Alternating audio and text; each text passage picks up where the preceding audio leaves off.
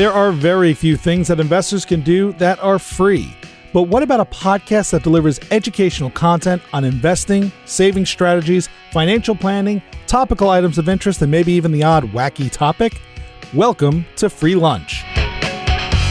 Hosted by Greg Kremitsky and Colin Andrews of the CM Group at CIBC Wood Gundy, Free Lunch will bring listeners the firm's vast knowledge and experience in dealing with uncertainty to help clients achieve their vision through a deep understanding of what is important to them that requires planning, money, and time.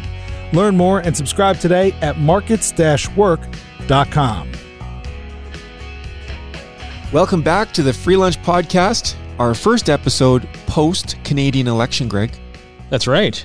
And what happened in that election, Colin? Well, I have no idea because we're recording this before the results come out. Right. But well, can't you see the future? Can't you predict the future? you know, I've tried for many years to predict the future with things like the stock market, and that hasn't gone very well for me. So I'm not going to try to predict the future of the election.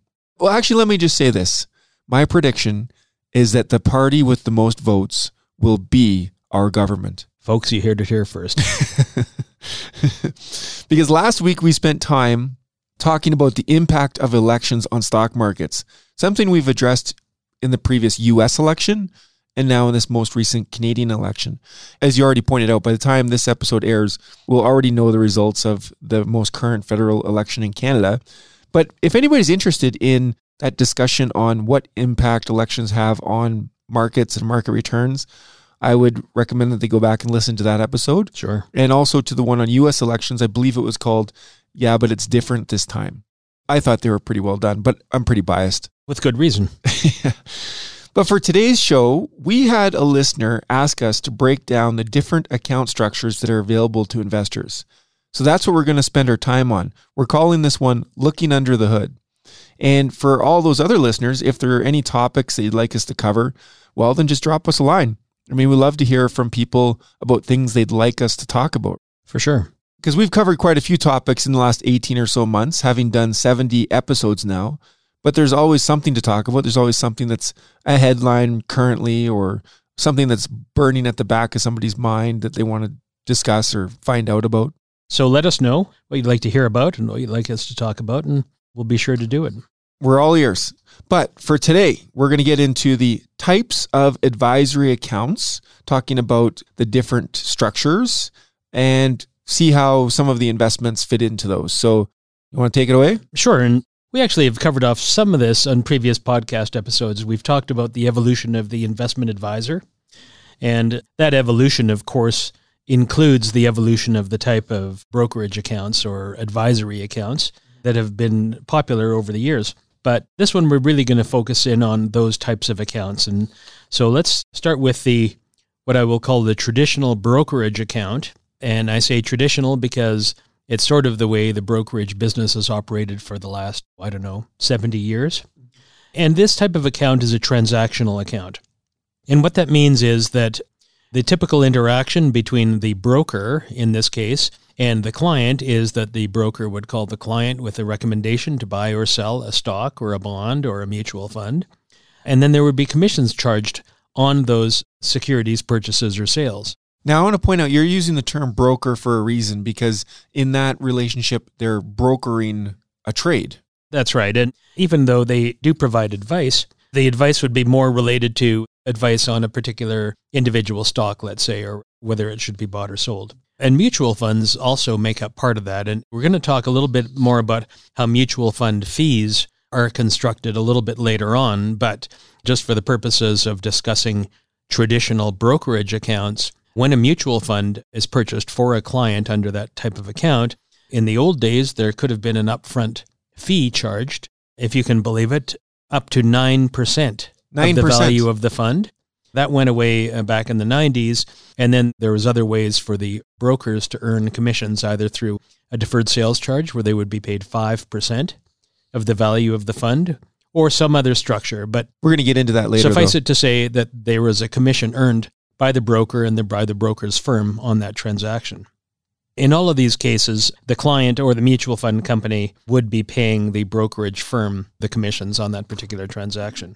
When I hear of traditional brokerage accounts, it reminds me of the movie Wall Street, where Bud Fox is trying to land Gordon Gekko as a client, and He goes to see Gordon Gekko, and I don't want to ruin it for anybody that hasn't seen Wall Street, but it's been around since like 1987, and a great movie, actually. But what does he do? He goes in with a trade idea of a couple of stocks that he likes, and he tries to convince Gordon Gekko to give him some money and buy those stocks. That's right. And listen, when I started in the business over 25 years ago, this was the primary type of account. And these accounts are still in use today, and there's actually nothing wrong with them. It's just that there have been some changes in the way that advisors, or brokers, previously brokers, now advisors, and their clients interact with each other. And as the broker evolved into the role of an advisor, the transactional account may not be the most appropriate to reflect that role. So I just want to talk maybe a couple of pros and cons of the transactional account. Now, I've heard this from some clients over the years. Some people actually believe that the transactional type of account keeps the advisor on their toes, meaning that they have to continually be coming up with good trade ideas. And they feel that if the structure was different, then the advisor might not be quite as, up to speed on these kinds of ideas. Like they got their finger on the pulse of the market. That's right. Some people do want to be actively involved with trade recommendations and debate whether a recommendation is a solid one and what their views are. And so a lot of people do like to get into the nuts and bolts of an individual recommendation, whether it's to buy a stock, bond, or mutual fund. Well, I want to get into that a little bit because you and I have talked about this many times, I think in some past episodes too, where in this type of relationship, so let's say you've got a client, we'll call them Jane Doe, and Jane comes to their broker and says, Mr. Broker, or Mrs. Broker, I'd like to buy a stock. And the broker goes and finds a stock for Jane to buy. My question to you is this, Greg. What makes that broker more knowledgeable than the rest of the market to which they're trading against? Well, it's a good question. And of course, we've talked about that on many episodes. And the answer is, it's a little bit unclear. We don't believe that any one person will have more information than the market as a whole has, and therefore will be able to identify undervalued securities more than anybody else. We believe that the market generally has it right. But to your point, that Jane Doe might be looking for their broker to be fairly active, to have their finger on the pulse. That's right. So now they're talking about not one trade, but a multitude of trades. Exactly. With that idea being that person must know more than the rest of the marketplace. Yes, exactly.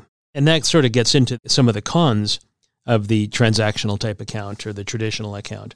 And one is that's been identified by regulators, not just people in the industry or clients, but the regulators, and that is that there's an inherent conflict of interest. When an advisor or a broker calls up a client with a bunch of trades that he or she will earn a commission on, then are those trades really in the best interests of the client? Will they really make a big difference to the portfolio? Or is it a way to generate revenue? And again, I'm not trying to cast aspersions on anybody that's in that role. I was in that role myself, and I still am with many clients. But there is an inherent conflict that you need to totally trust the person that you're dealing with to ensure that that conflict isn't finding its way into the relationship. But the other thing, and I think one that's even more important from us, for our team, who have never been involved heavily in stock trading or transactions, is just that it doesn't really recognize all of the services being offered by the advisors to the clients. The focus is on the last trade or the next trade. Exactly. And as we've talked in the past, as everyone that listens to our podcast know, we believe that planning is one of the most important activities that you can do prior to making any investment recommendations or any investment purchases. I ran into a guy a few years ago, and he was all excited because he was going to start offering his clients financial planning. It's like this new thing or something. Oh, yes. Right? And that is a very significant change from when I entered the business, because when I entered the business, there were not a lot of advisors doing planning. And that started to change in the late 90s and early 2000s. The focus became a lot more on planning, and that became incorporated into a lot more interactions between advisors and their clients, which kind of leads us into the next type of account then. So the first one was the traditional transactional account. The next one are the fee-based accounts, and we call them fee-based. It's really an asset-based fee account. And in those types of accounts, the investors would pay a fee based on a percentage of the assets under management for the services. And those services would include all transactions and other fees that might otherwise be charged separately. There's obviously a wide range of fees. In our case, our fee is 1% on the first $1 million of investment assets and 0.5% on the next $9 million.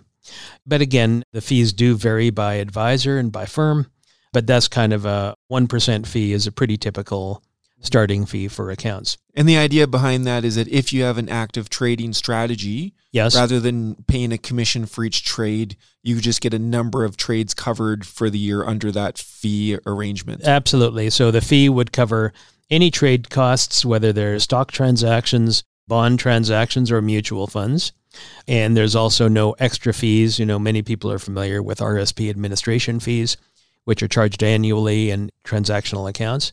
Those fees are all covered within that. So, and the fee basically includes all services provided by the advisor. And so as we talked, it's not just trading. There's the financial planning, there's the consulting aspect, there's developing plans, meeting with family members, all of the things that we like to do as advisors to ensure we know everything we need to know about our clients and their goals. I would say that then the fee-based arrangement is a step up from the traditional transactional arrangement because you can incorporate things like intergenerational wealth transfer, for example, that has nothing to do with should I buy Suncor and sell Synovus. That's right. And wait, disclaimer, we're not recommending any of those trades, by the way. No, we're not.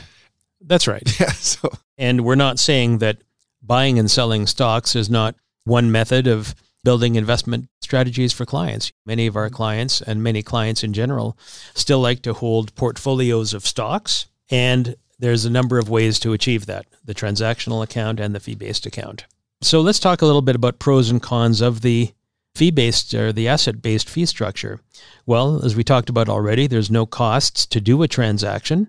So there's no limit on, do we really want to do this? I don't want to spend the money to do this transaction. It's all covered. I think most importantly, what it does is it aligns the interests in those placing the trade, i.e. the advisors, and those whose money is being invested, the client, as the more the account grows, the higher the fees will be. And if the account goes down in value due usually to a bear market or a market correction, then the fees will be lower. And so essentially everyone's on the same side of the table. And the only way the advisor can hope to earn more fees from a client is through the growth of the portfolio. So as I talked about, the fees, in addition to covering transactions, they cover other costs such as annual RSP administration fees, any custodial services, all planning is all included, etc. And there's another benefit, and that is the fees that are charged in non-registered investments basically can be tax deductible on the personal tax return. We always, of course, recommend people talk to their tax advisors with regards to that aspect, but certainly talk to your lawyers or accountants about that because those fees are deductible, whereas similar fees in a transactional account are not. Or harder to, maybe. That's right. So in a fee agreement, you actually get a copy of your fee summary at the end of the year and you just submit it with your tax return as a credit and life is good. Exactly. But what are the cons? There are some cons, or at least for some people. And one is that if someone's expectation is to do a lot of trading, if the belief is that the main reason for being in a fee-based account is to be able to do tons and tons of transactions without having to pay for each of them, then there may be some disappointment if that doesn't happen. And as we know from research, actively trading an account does not necessarily improve account performance. And in fact, in some cases, active trading is actually detrimental or negative for performance. So it really requires that the client and the advisor really understand and agree that the fee-based approach is the right one for them. The other con might be that some of the fees charged in registered accounts, RSPs, RIFs, locked-in retirement accounts, tax-free savings accounts, cannot be written off against personal tax returns. Well, let's talk about discretionary accounts. You talked about transactional accounts and we talked about fee-based accounts and those differences. The newest part of the evolution or the continuance of evolution is discretionary accounts. Would you say that? I would. And what exactly is a discretionary account, Colin? Well, it's good that you ask. First of all, a discretionary account is a fiduciary relationship. So I want to talk about that for a minute. Okay. So Investopedia defines fiduciary as a person or organization that acts on behalf of another person or persons, putting their interests ahead of their own with a duty to preserve good faith and trust, Being a fiduciary thus requires being bound both legally and ethically to act in the other's best interests. So that's the definition of a fiduciary by Investopedia. And interesting, you'd think that in any advisory relationship that fiduciary responsibility would exist. But it doesn't. But it doesn't. That's right. So a discretionary account is one where there's an agreement between the client and the advisor for the advisor to be able to discretionarily trade the account on behalf of the client without having to review each trade with them. And in order to do that, it has to be a fiduciary relationship. Now, I have this ongoing debate with a client about how advisor is spelled. So whether it's a advisor, ADVISOR, yes, or ADVISER. And one of them indicates fiduciary and one of them indicates salesperson. And this client would always ask me how I spell advisor, trying to point out if we were a fiduciary or not. And my answer to him was always the same. Well, I don't really care how they spell advisor because we're portfolio managers, licensed as portfolio managers, which actually means we do have a fiduciary duty in that relationship and in that licensing structure. So the benefit of a discretionary account is that, as I say, the client and the advisor come to an agreement on things like what should the asset allocation be? What strategy should that be? What kinds of securities should be held in the portfolio? And all of those things are documented in what's called an investment policy statement. And they're signed by all parties. And then the monitoring of that portfolio is done by, I guess, a compliance area that makes sure that everything is within the ranges that are prearranged between the advisor and client at the beginning. So to do so, there is a fee that's charged, much the same as a fee-based arrangement. And in our case, it's actually the same fee. We charge the same fee, whether it's a typical fee-based arrangement or it's a discretionary fee-based arrangement. It's the same. And what do you get for it? Greg, that's the question that people always ask. What do you get for being in a discretionary account? And I always answer, well, you get things like more regular rebalancing of your portfolio, where, I don't know, when the market is going through volatile swings up or down, we're able to do rebalancing trades. So you're potentially selling something that's gone up in value and buying something that's gone down in value and waiting for things to recover and then maybe doing the opposite trade when it does. So you're picking up little bits of return each time you do a rebalancing trade. That's right. That's one benefit. The second benefit I would say is that it sort of gives people the ability to sleep at night because they know that their portfolio is being managed without them having to spend all the mental energy of managing it. Like we don't have to call people and say, we want to sell this and buy this and this is why and here's the benefit and here's the pro, here's the con. They know that if we're doing a trade, it's because it's in their best interest already. That's right. And that's that fiduciary responsibility that gives them the comfort. That's not only an ethical, but a legal responsibility. So they have the comfort that, okay, that trade has to be in my best interest and in line with the parameters of the investment policy statement. Yeah. And as we talk about evolution of the role in that, and we're talking again about looking under the hood, I believe is what we called this one, and the different account structures, I think, this is my own opinion, discretionary management services are the way to go if you have a good relationship.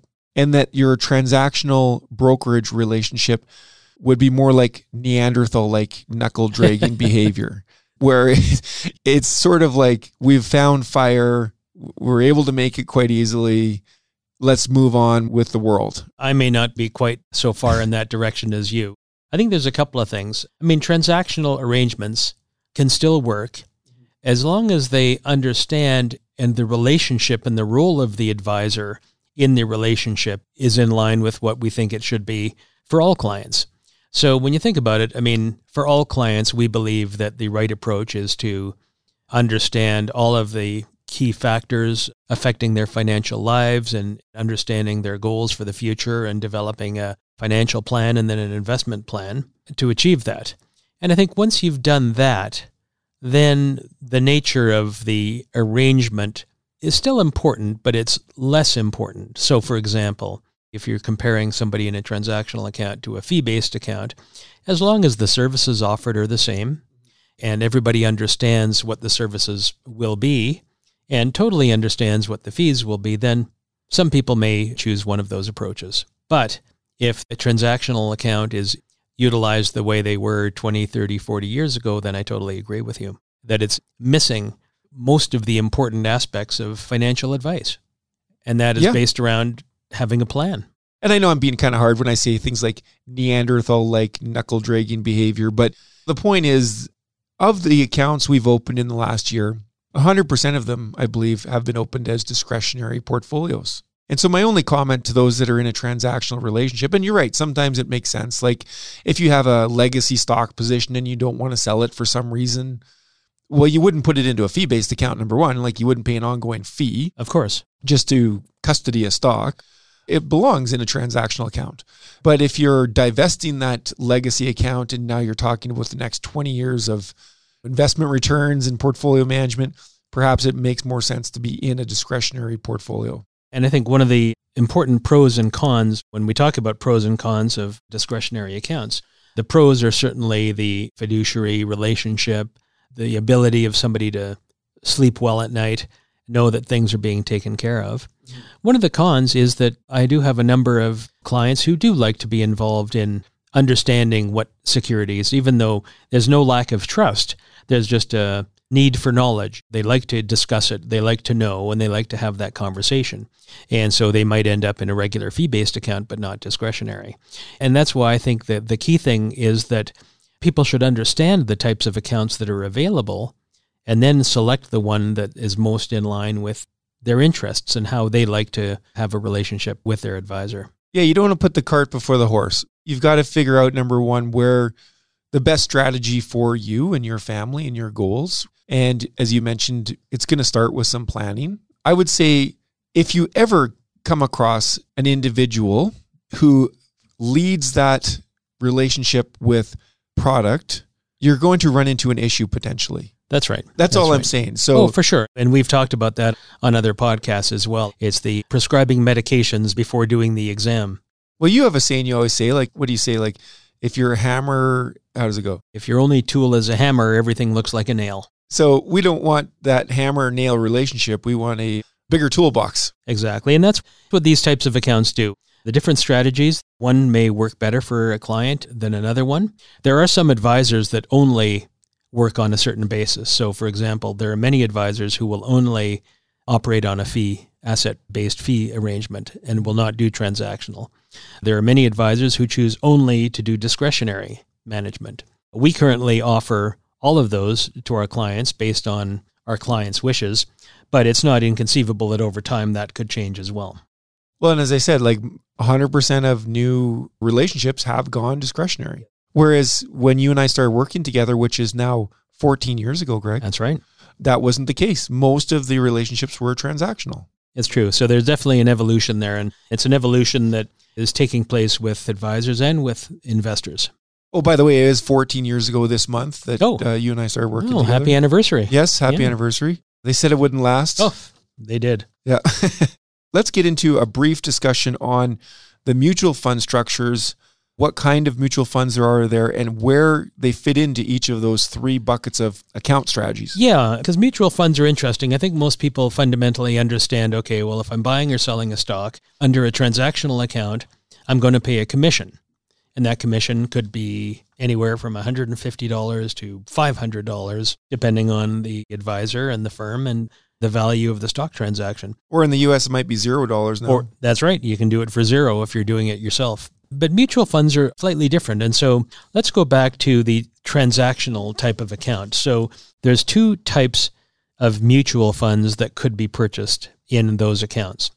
One would be the A class, and A just stands for advisor class. And those are also called front-end load mutual funds. Load is just a word that the industry came up with. It sounds better than commission somehow. Front-end I don't load, think it sounds better than commission. No, I don't either. It's a weird word. Anyway, front-end load just means that there could be a commission charged up front. And the advisor has the ability to charge anywhere from 0% up to 2% in order to purchase that fund. I just want to say, from the standpoint of our team, we have not charged a commission or load on a mutual fund purchase in over 21 years. So that's not something that was ever part of our business. It is something that's available. We typically would charge a 0% load. Hey, and we're not a charity. No. We're getting paid by the mutual fund company a trailer Exactly. for that position. We don't feel it's necessary to charge the client anything because of that. Right? Exactly. With these types of mutual funds that are purchased in transactional accounts, there will be a service fee that's part of the overall management expense ratio of the fund. That service fee, which could be anywhere from 0.5% to 1%, is paid to the advisor's firm. That's the A-class fund. And then even scarier are the what they call low load, which means low commission, or deferred sales charge. This is where things get dark. Yeah, this is where it gets scary. Yeah, so the deferred sales charge is something that pretty much no longer exists in the industry. But the way it worked was when an investor would buy a mutual fund, they would not have to pay a commission up front if they bought it on the deferred sales charge basis. The advisor's firm would be paid 5% by the fund company. But in many cases, those clients believed they weren't paying a commission. That's right. And then how could they afford to pay a 5% commission? Well, they required the investors to stay invested in their mutual funds for up to about 7 years. And that ensured them that they would have that continuing stream of income from these mutual fund investors, and they would get their 5% deferred sales charge paid back. Well, that's something that's gone the way of the dodo birds. The deferred sales charge mutual fund is now a thing of the past. And the low load version of that was just a deferred sales charge that had a lower 2% commission to the advisor's firm. I think it was started at 3%. Or maybe 3%. And it had a shorter time that the investor had to hold those funds before they could sell out and not pay a fee on the way out. Let's give an example. So in a deferred sales charge situation, which some people referred to them as discount because they said DSC. It said DSC, yeah. Which is not. They are not a discount. They're a premium.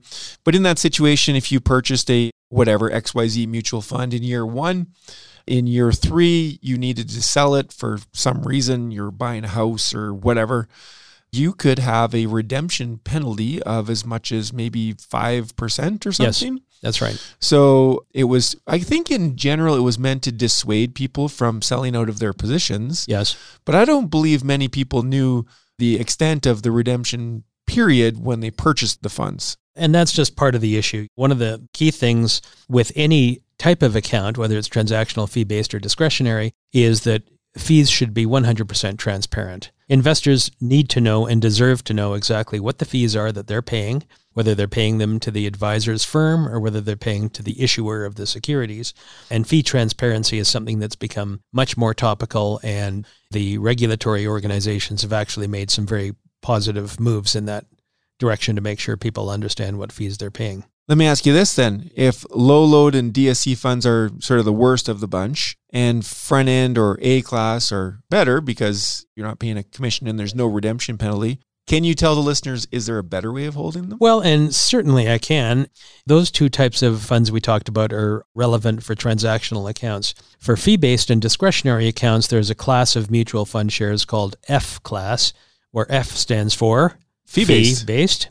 And what's happened here is that any service fee that would be payable to the advisor's firm has been removed from the management expense ratio. So if an A-class fund paid 1% to the firm, then that 1% is gone. And so the total management fee there includes only the costs of managing that particular fund by the fund company and trading costs and things like that. And so the overall management expense ratio is much lower in an F-class fund. And the reason for that is because the investor is paying the advisor's firm directly through their fee, as I say, whether it's in a fee-based arrangement or a discretionary account. So it becomes transparent, but it also becomes tax deductible potentially.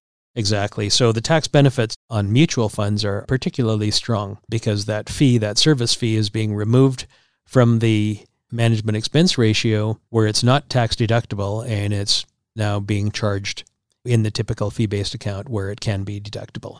So that's it. There you have it. 3 types of accounts and pros and cons to each. But certainly, as you pointed out, the evolution has been from brokerage-style transactional accounts towards fee-based and discretionary accounts.